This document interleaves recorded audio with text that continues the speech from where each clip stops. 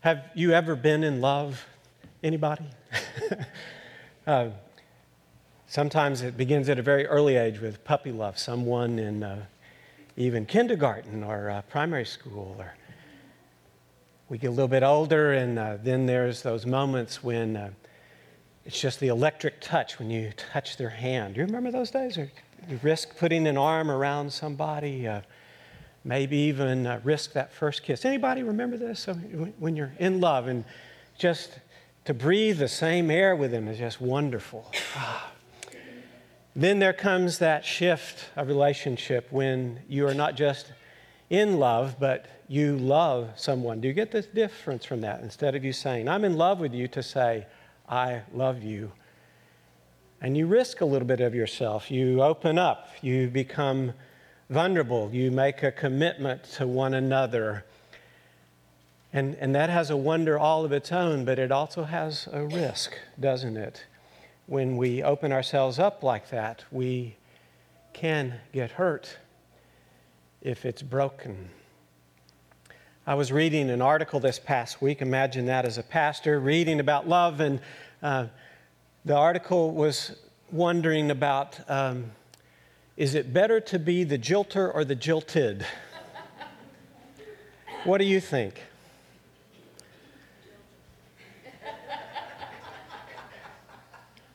We would like to be in the power position, right? To be the jilter, to take the initiative and say, I don't love you anymore. And it really, really hurts to be the jilted. And I don't mean to be raw with you. Some of you are in a sensitive place today and broken relationships. I don't mean to step all over that, but do you have a sense of that? I mean, I can go back to girlfriends who said, it's over, it's off, I don't love you anymore. I hate this part, it's not you, it's me. It's always you, okay. Right? Right? It still hurts, doesn't it? Do you have a sense of that, of being the one jilted, the one who has been rejected? If you get in touch with that feeling, that's exactly how God feels here. The God we read about in this passage from Jeremiah, God says, hey, you remember me? Remember what I did for you? I'm the God who took you by the hand. I'm the God who led you out of bondage in Egypt. And you broke our covenant.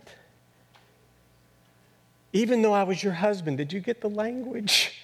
Even though I was your husband, you broke the covenant. God says, you broke my heart. Do you get some sense of what God feels here?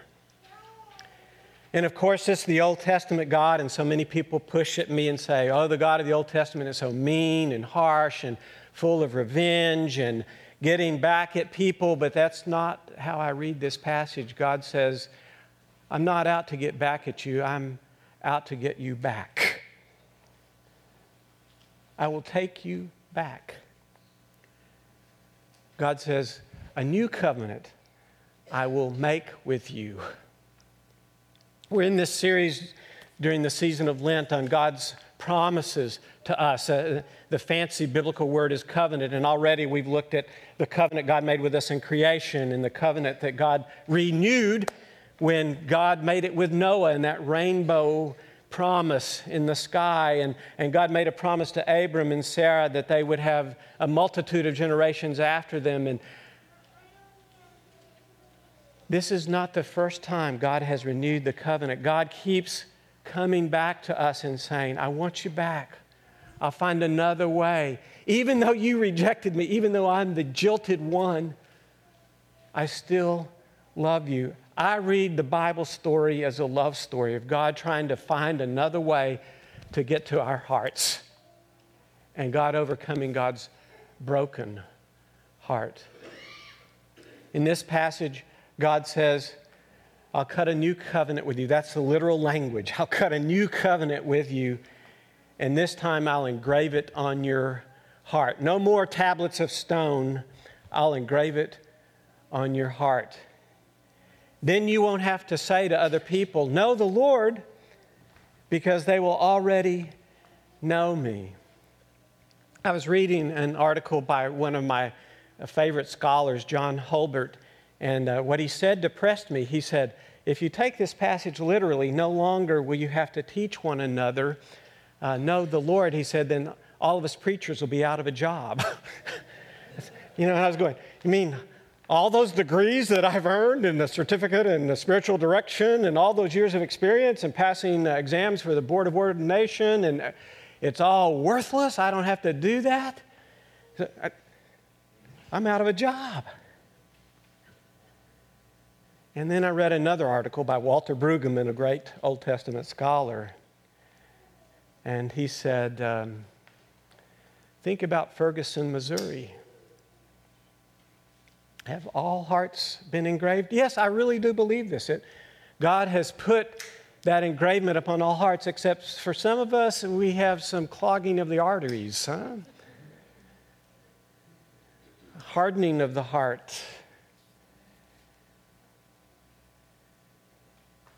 And Walter Brueggemann was not letting me go. He was saying, sometimes God needs to come to us through a prophet like Jeremiah and shatter our illusions that all is well now.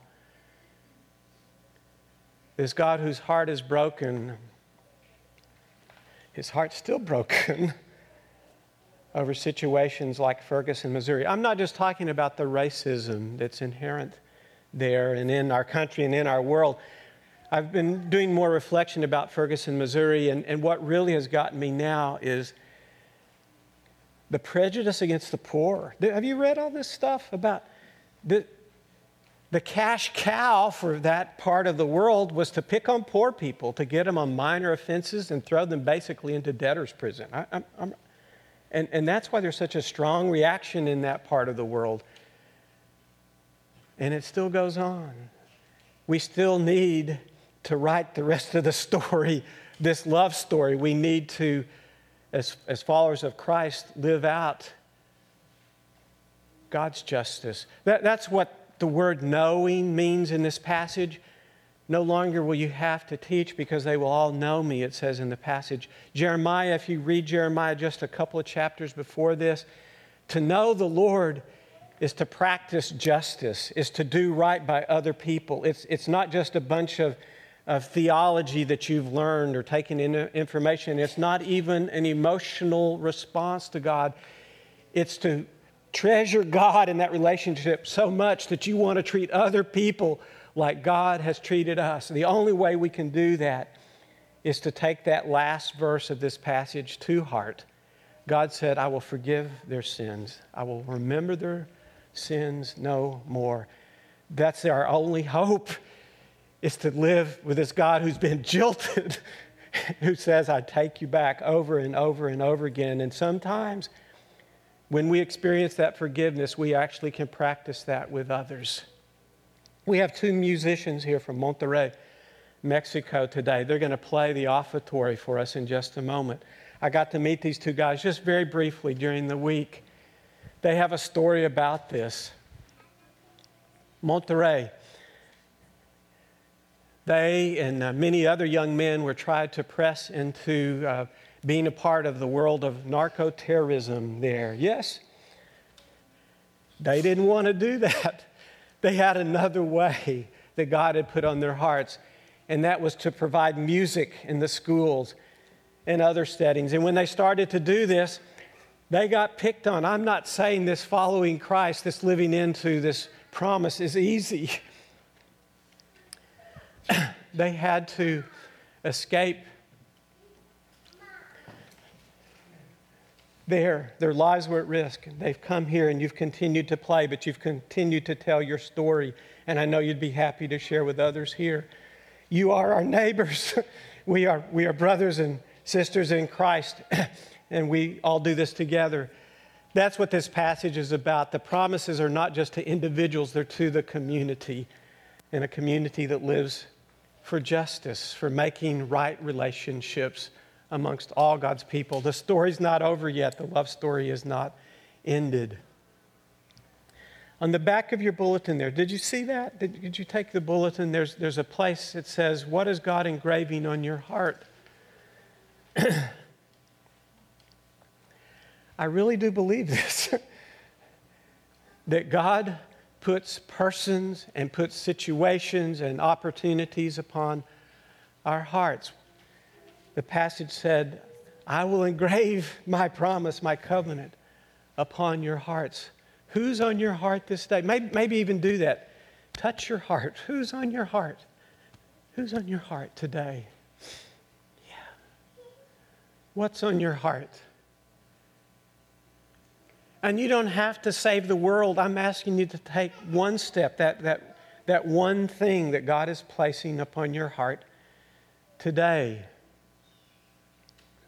I know one place that God has placed upon my heart is about payday loans in the state of Texas. And again, another one of those situations where we pick on the poor.